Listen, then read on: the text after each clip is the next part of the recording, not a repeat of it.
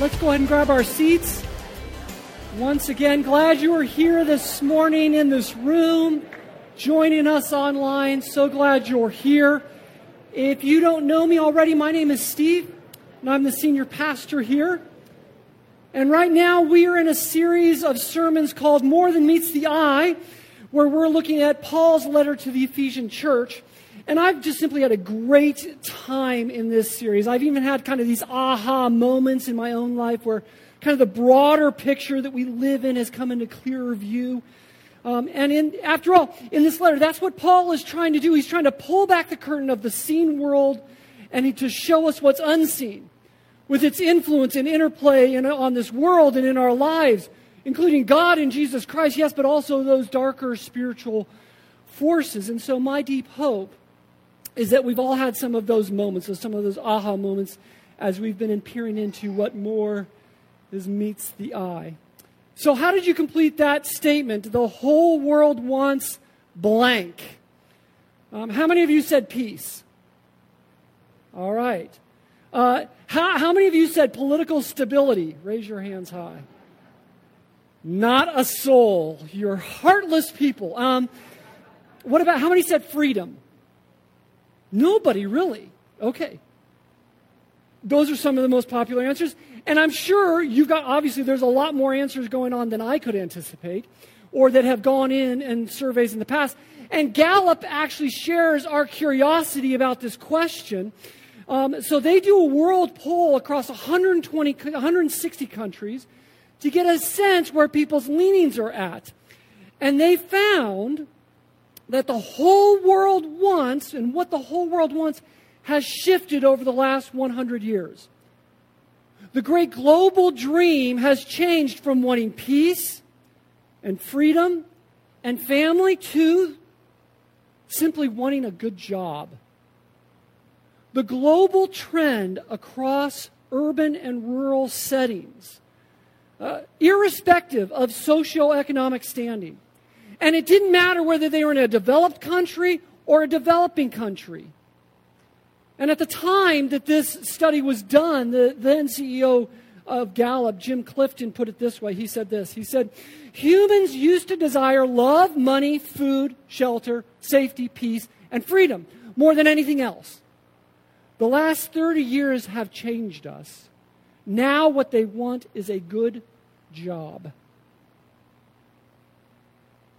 Now, I'm sure there's lots of facets as to why people responded that way. But at some level, it seems that people care more about work than anything else. Or at the very least, work has become one of the most important aspects in our life. For most adults, work takes up far more time than any other activity, especially the ones who've made their work to care for children and the house. For most students, work is the main driving reasons for them working at school, picking a college, getting a degree. For many retired folks, the loss of a job is a massive adjustment to find work that is now meaningful and feels significant. So would you be surprised to learn that God is equally as concerned about our work? Not just the sort of jobs that we do, the sort of employment that we might have, but the actual work that we do and the influence we have therein. And would you be even more surprised that God is concerned about your work, no matter what level it may be? Whether it's blue collar or white collar, high paying, low paying, highly esteemed, barely noticed, studying, working with your mind, working with your hands. God cares so much about whatever work we do that He even addressed forced work in slaves to give some practical direction for their situation and what difference their faith in Jesus would make in their particular context. And so what I want you to do, I want you to open up your Bible or that app on your phone, find your way to Paul's section on work in Ephesians chapter 6, verses 5 to 9. where we're going to see this in operation, and we're going to see two things: the work that we actually do at work and the power we have at work. And if you reach for one of those blue Bibles around you, Ephesians chapter 6, verses 5 to 9 is on page 979.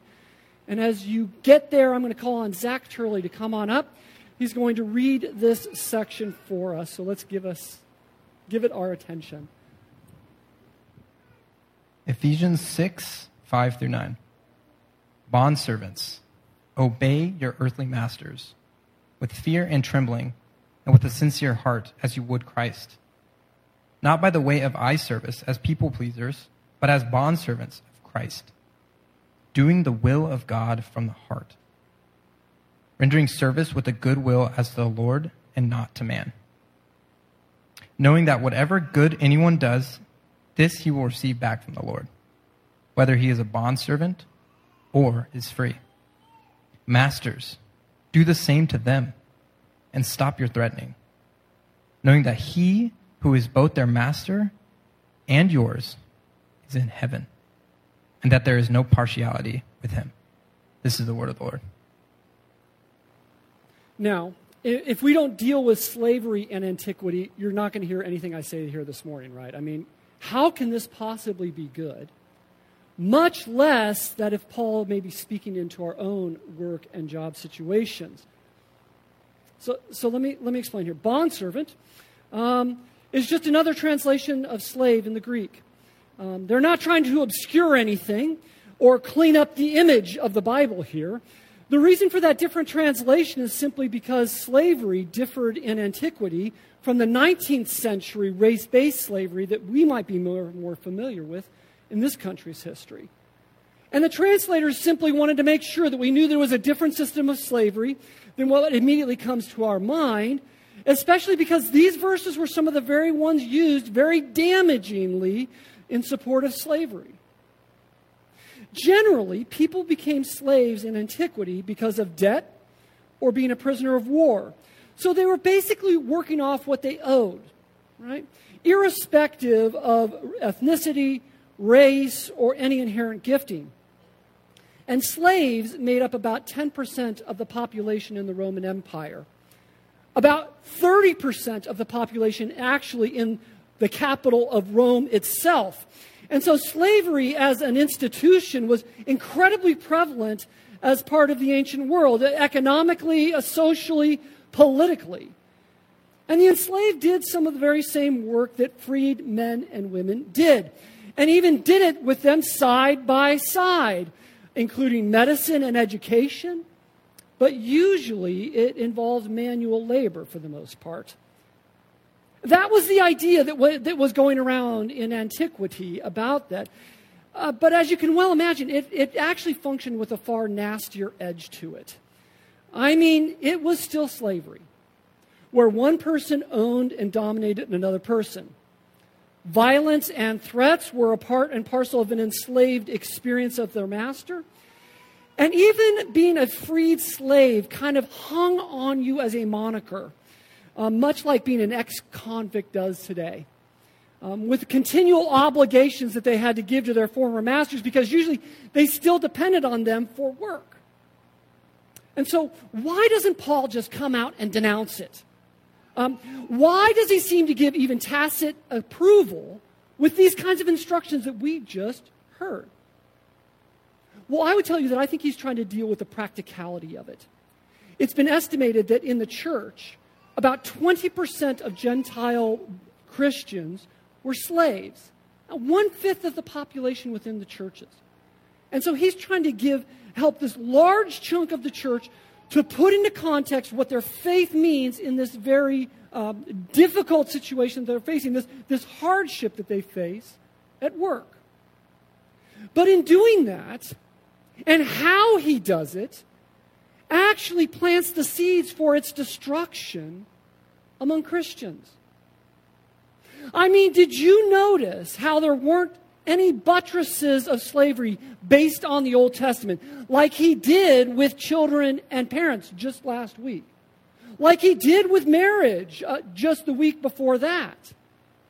That's significant because it communicates God's lack of ongoing sanction, or even its viability among God's people.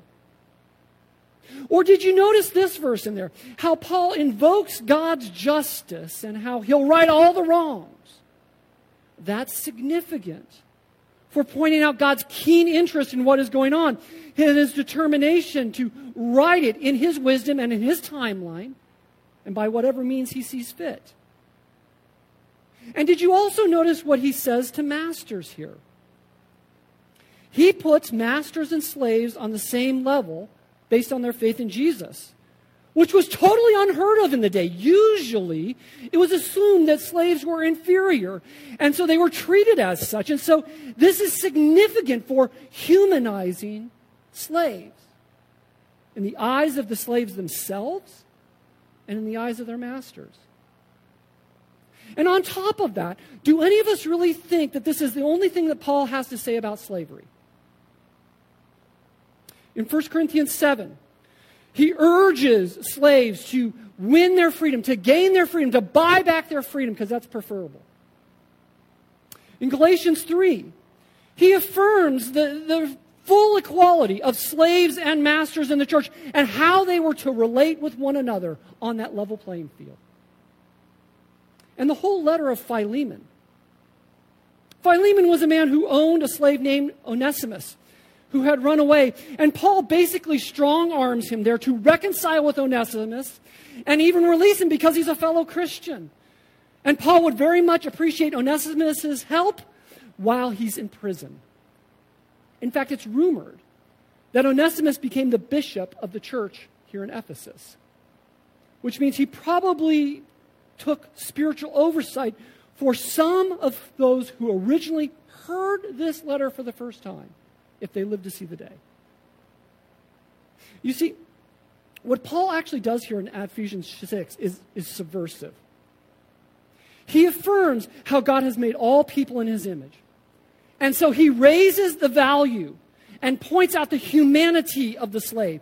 And that destroys the power dynamics necessary to keep a system like that going. And I never really appreciated this until I read this book, Roll, Jordan, Roll, by Professor Genovese.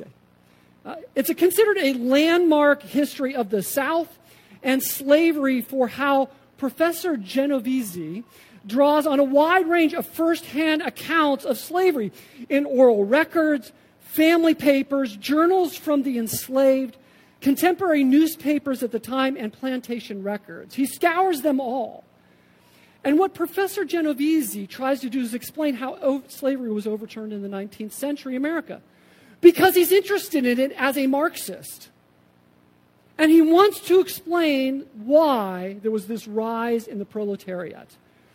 But what he makes abundantly clear in all of his investigations from all those first-hand accounts is how the humanizing of the enslaved led to its downfall, actually. Professor Genovese shows how the slave church, from the Baptists and the Methodists, helped the enslaved to hear that they were made in God's image. And it bolstered their sense of self and value even in their own eyes. And it became undeniable to the slaveholders as the enslaved displayed this newfound dignity before God. To the point that you can hear the torture in the slaveholders' souls in their very own letter. They could not deny it. Now, that doesn't go to say that there weren't cruel slaveholders or overseers or managers. I'm not saying that. And that doesn't go to say that the enslaved, being counted as a 3/5 person for congressional representation didn't happen at that time either. I'm not saying that. It's just this very radical idea of a person being made in God's image. It eroded this institution of slavery, and it did it at a very personal level of the enslaved and the slaveholder in the 19th century. That are the very seeds that Paul plants in our passage, as well as others in the New Testament. The institution of slavery simply can't exist where Jesus is. And the recognition of every person being made in God's image is practiced because it humanizes everyone involved. And that also has the power to destroy all other kinds of unjust, dehumanizing enterprises in our day. Racism and exploitation, sexualization and abuse, and the termination of human life. This whole section is Paul inserting humanity and dignity into what was an inhumane work environment which will end up destroying it. But in the process, he actually speaks into our work that has far greater humanity involved than a slave's. Whether that is work as a student, an employee, a retiree working in other spaces. And what we're supposed to see in this section is how we're to work at work and how we're to use the power we have at work. Here again, listen how Paul reframes work in what had to be the worst working conditions imaginable. He says, bondservants, obey your earthly masters with fear and trembling, with a sincere heart as you would Christ, not by way of eye service as people pleasers, but as bondservants of Christ, doing the will of God from the heart, rendering service with a good will to the Lord and not to man, knowing that whatever good anyone does, this he will receive back from the Lord, whether he is a bondservant or is free. Slaves had a reputation for being lazy or just doing the bare minimum, especially when no one was looking, which is understandable under forced labor. And so Paul reframes a work ethic to take into work, one that gives a new model for working with hope and with motivation. For one, this work was to be done with fear and trembling, with a sincere heart. This isn't about taking a posture of, cowering and enduring abuse as much as it is a call to honor the position and responsibility that the boss has as a posture of deference. Fear and trembling was the very posture that Paul reports to have taken when he first came to the church in Corinth. It's the very posture that the church in Corinth took to a leader of the wider church when they received him. And it's the very posture that we're to take before God for transformation to have its full effect in us. And so this is a posture of deference and respect to another. Much like Paul has been calling for all throughout Ephesians. In our marriages that we talked about a few weeks ago, between parents and children that we talked about last week, that Neil did a great job with. And Paul extends this posture for us to the one whom we answer to in our work, whether that is a boss, a supervisor, a teacher or a professor, a client, whomever. The actual performance of our work is to be done not by way of eye service as people pleasers. The performance of our work, the kind of work that we do, is to be done irrespective of who's watching, who's around us. Whether it's evaluated or not. Whether it's thanked or not. Whether we're given credit or not. We're to do an honest day's work without diluting it with personal business. We're to work in studying with a sincere effort and not cutting corners and cheating. We're to work and bill for what we actually do and submit expenses we actually spent for work.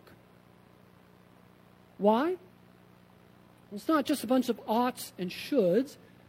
It's because as followers of Christ and beloved children of God, we live in a greater cosmic reality when it comes to our work.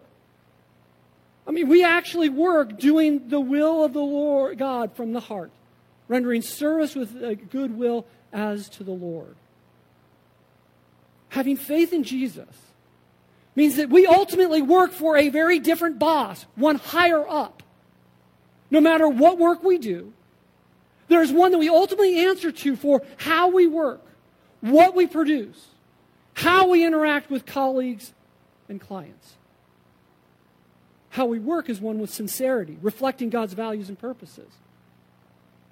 What we produce is a creational good in the very work that we do as part of God's common grace to all and deliver good to humanity. And how we interact with clients and colleagues is respectful and dignified, a posture that they are made in God's image. Think of it this way. In any work we do, there's an organizational chart that we have, either in our mind or it's official, of who answers to who, what departments are where. And at a very basic level, what we tend to see, what we tend to perceive is work that's like this. That's what we see, and we tend to work from that for that specific person that we answer to, right? To get the grade, to get the evaluation that we want, to get the project done, to deliver the service we're supposed to. But there's more than meets the eye to the organizational chart for every follower of Jesus. The actual org chart that you and I are in, if we've placed our faith in Jesus, looks more like this. God is the real CEO, the real professor in that class, the real client we're serving, the real teacher, the real principal, the real coach. So whose opinion should we try to please? I mean, whose values are we actually supposed to live by? Whose opinion actually matters about billable hours, workload versus rest, and effort at work? And make no mistake about it, God is the one we actually want there because He will right any wrongs in our work and correct any wrongs that we've done in our work. Because remember, He says, knowing that whatever good anyone does, this he will receive from the Lord. You see, what Paul's telling us is that we work at our work with God as our ultimate boss. We have to have a vision of that there's someone above us in the org chart that we actually answer to. So how does that change your sense of work? How might you work differently? How might you conceive of what you produce differently as a part of God's delivery system of good in this world? How might you value your work differently, reducing it from an ultimate in life or raising it from a necessary evil? Paul's saying, we work at our work with God as our ultimate boss. But also inherent in our work is power and influence. And certainly that is true in the master-slave dynamic, but it's equally true wherever we might work. We all have influence. We all have power, whether we want to admit it or not. It may be a formal power in a position or a title, or it may be an informal power in gifting or trust or relational connection. But make no mistake about it, we all have power. We all have influence at work. And here's how Paul reframes how we use our power at work. He says, masters, do the same to them and stop your threatening, knowing that He who is both their master and yours is in heaven, and that there is no partiality with Him. Now, certainly, there's a recognition of having power does not make one superior. That God is above all those powers and the one that they have to answer to, that's all in there. That's all in there. And it's really important. But there's a key phrase in here that almost escapes notice. It's this one. Do the same to them. As slaves do for you masters, you do the same for them. That is radical. For God to call masters to do what their slaves did for them. Serve them, masters, with a sincere heart. Work with effort and don't play to the human audience. Look to God as one who's above the org chart. Or let me sum it up and put it in a little bit different. Use your advantages to advantage others. That's how we're supposed to use our power at work as followers of Christ. That's how our ultimate boss would have us use our power, use our influence that He's entrusted to us. We're not to rid ourselves of power, divest ourselves of influence. We're to use it to advantage others. To use what power and influence we do have to give people a chance or a voice that they might not otherwise get. give appropriate access to resources and information they might not otherwise be privy to get. To make a trusted introduction to a person or a network that they can't get to on their own. To give help or perspective when they don't get those opportunities on their own. To take the blame for something when someone does it underneath our umbrella just because we can take the hit and they can't. To give credit publicly for something they've contributed to so as to enhance their standing. Do you get what I'm saying here? You see, the problem with power is that we tend to spend it on ourselves. And Paul tells us, look upward in that org chart. Look outward to the people around you to spend your influence on them and take risks on them. There are so many at FBC who do this in their jobs. There's lots of I could point out to you. So if you're looking for ideas and directions, maybe in your field, I could connect you with people to figure out how you can do this in your context. But one who immediately comes to my mind is Ray Rodriguez. Ray is a quiet and unassuming guy. He's worked here as an elder at FBC, giving oversight to the entire church. And he's always been a man who's, always taken me to lunch and provided real encouragement to me, and even kindly correcting me when I was not leading at my best, shall we say. But in the world of genetics and UC Davis, Ray is a monster. Okay? I mean, he was part of developing the technology for splicing the gene. The technology is called PBR322, with R standing for, can you guess? Ray Rodriguez. And so he's rightly earned a lot of influence and a lot of power at UC Davis and STEM more broadly. And do you know how he spends his power and influence these days? He leverages it to help others. I can't tell you how many times I go to lunch with him, and he's telling me about a grant that he's, gotten to develop some research, and his real motive is to get a group of lesser-known biologists to take it over for him. Or how he just got together, with a bunch of Latinas and talk about the challenges and blockades in academia for them, and how he's publishing a paper with them to increase their standing. He just does that all the time. In fact, Ray was recently at Osaka University receiving an honor about being appointed as a collaborative professor there. And while he was there, he texted me this. He said, all my life I've been a dreamer of things far beyond my abilities. Splicing a gene, right? After coming to Christ, I learned to pray for my dreams to become a reality. But wait, there's a caveat. My dreams had to include others. My dreams or ambitions should help, not harm, those in my way. They should share in the blessings of my God-given dreams. I have seen this many times in my life. They don't know it, but I have 10 to 15 friends or colleagues here at Osaka U who are benefiting from God blessing my dreams. How cool is that? I love this church family because we have so many people who do this sort of thing without any fanfare, without any kind of look at me sort of mentality. But this is something that you and I can do as well. Because we have power and influence at work. First off, you have to recognize what kind of power and influence you do have. You have it. I know you do. You're too gifted. You're too lovable to not have it. Right? So what is it? What relational? Is it natural gifting? Is it expertise? Is it title? Is it seniority? What is your power and influence right now?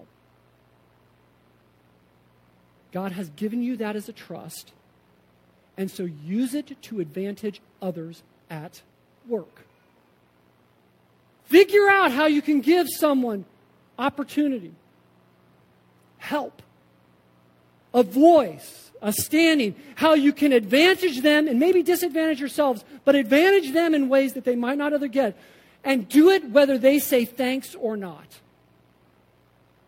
Do it simply because you have an ultimate boss over you who will favor you only as he can.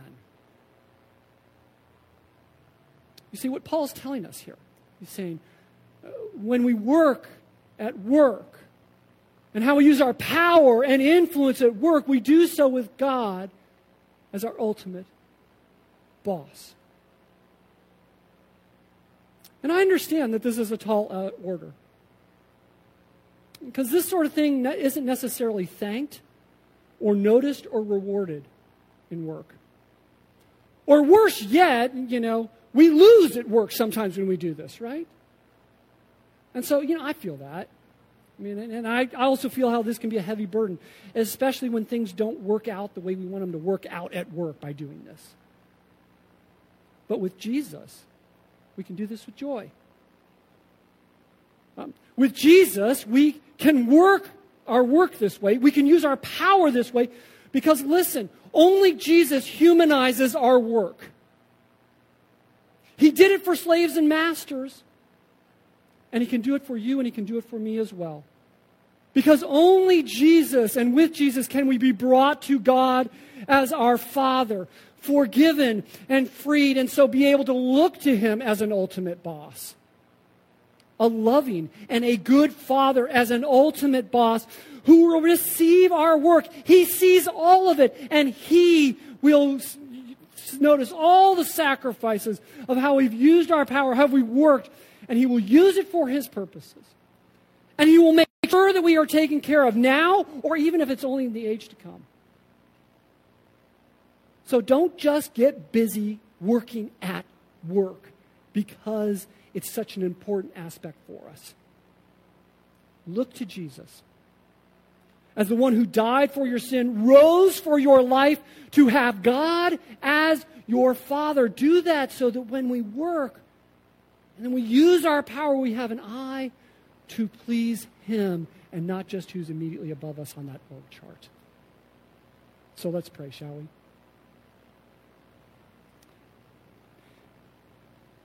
God, so often we cannot see beyond our boss, beyond the one that we answer to. And so, God, I pray you give us new eyes to see you as our Heavenly Father. New hearts to appreciate how Jesus has swept us into your presence, so that even the very work we do, the jobs we work, how we care for kids, how we study at school, what kind of work we're involved with in retirement, God, that we would do all of it with you as our audience, trusting that you see it all, and you will walk with us in it, and that you will even reward us one day because you are good, and you are generous, and you are just. And we'll trust you for this to happen because we call you our Father, and we pray it in the name of Jesus. Amen.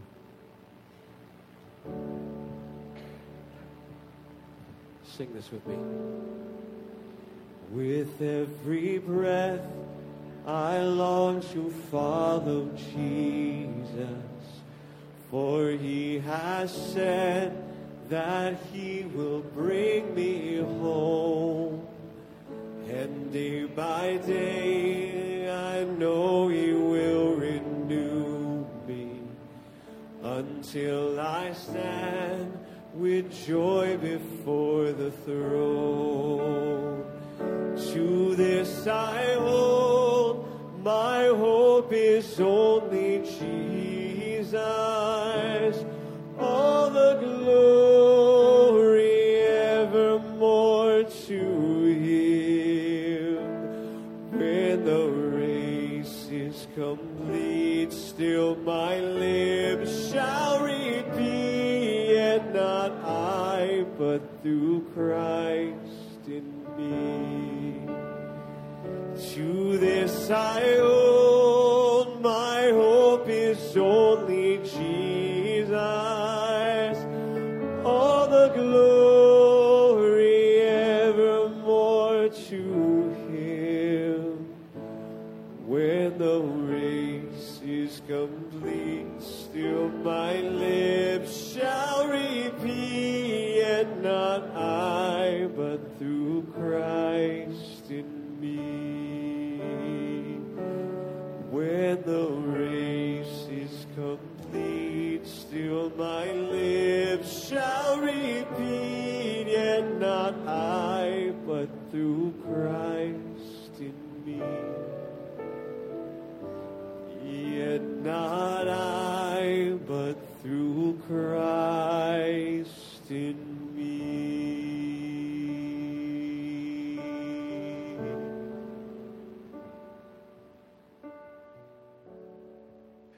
It's quite a promise that we have in that song, that even when things are hard to do, like maybe we heard something that felt hard this morning, Christ is in us. We can do these things with Christ in us.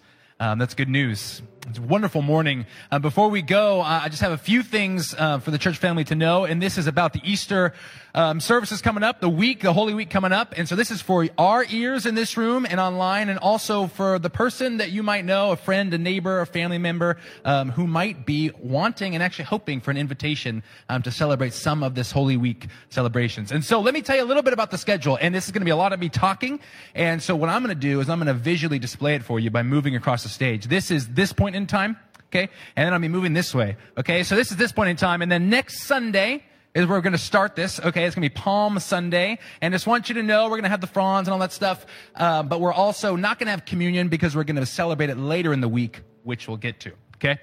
And so here we go. Then we're going to go to Good Friday is coming up next, and on Good Friday there's going to be a blood drive during the day. More on that later, okay? A little bit later in the day, we're going to have Good Friday service. It's at 7:30. There's no childcare provided. There is communion provided. And about the childcare, we would love to have your kids join us, and they can be a little bit loud. That's fine with us. My kids will be some of those who will be loud. So it'd be great to have you during that time. And also, again, we're going to have communion.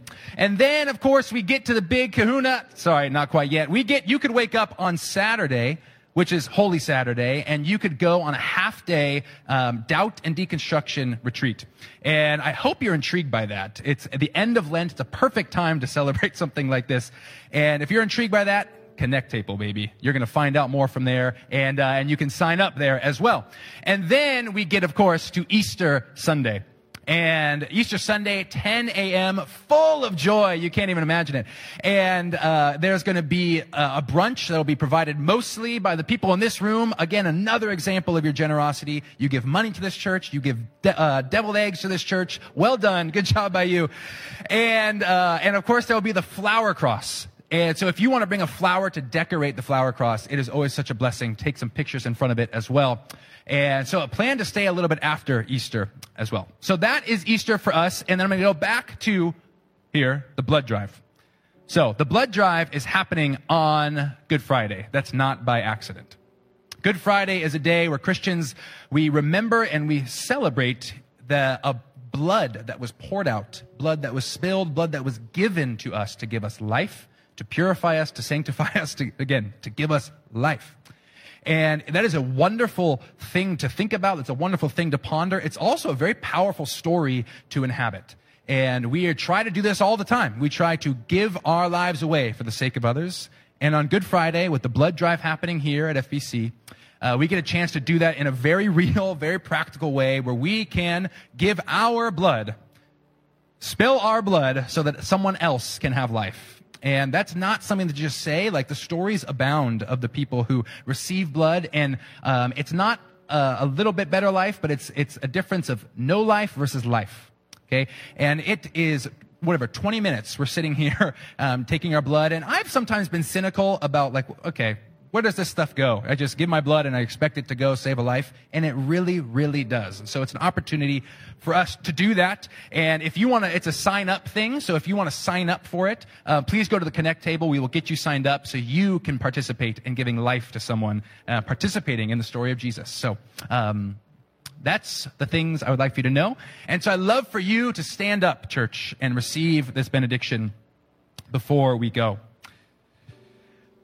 May the God who created you in his image and has given you good work to do, whatever it might be, may that God this week give you the wisdom, give you the insight, and give you the power to do good and be a blessing to the world and those around you. Amen. We'll see you next week.